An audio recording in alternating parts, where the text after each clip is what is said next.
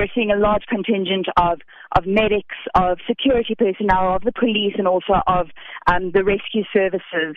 So bystanders, neighbours and residents have been moved backwards now as the area has been cordoned off, but they are still standing in shocked silence. This is a residential neighbourhood that just had a plane crash into a backyard.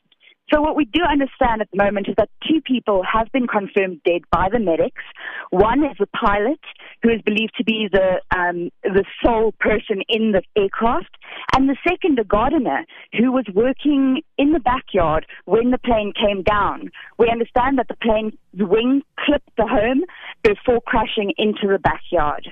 Absolutely tragic, Jermaine. How many passengers were there altogether on that plane? Do we know? It's a light aircraft. At this point, it's believed that only the pilot was on board. The second fatality was the gardener of the home that the plane crashed into. Have aviation authorities arrived on the scene as yet? Aviation authorities are on scene. Authorities from Grand Central have cordoned off the area as well and are busy combing through the scene for further information to just try and establish what went wrong here.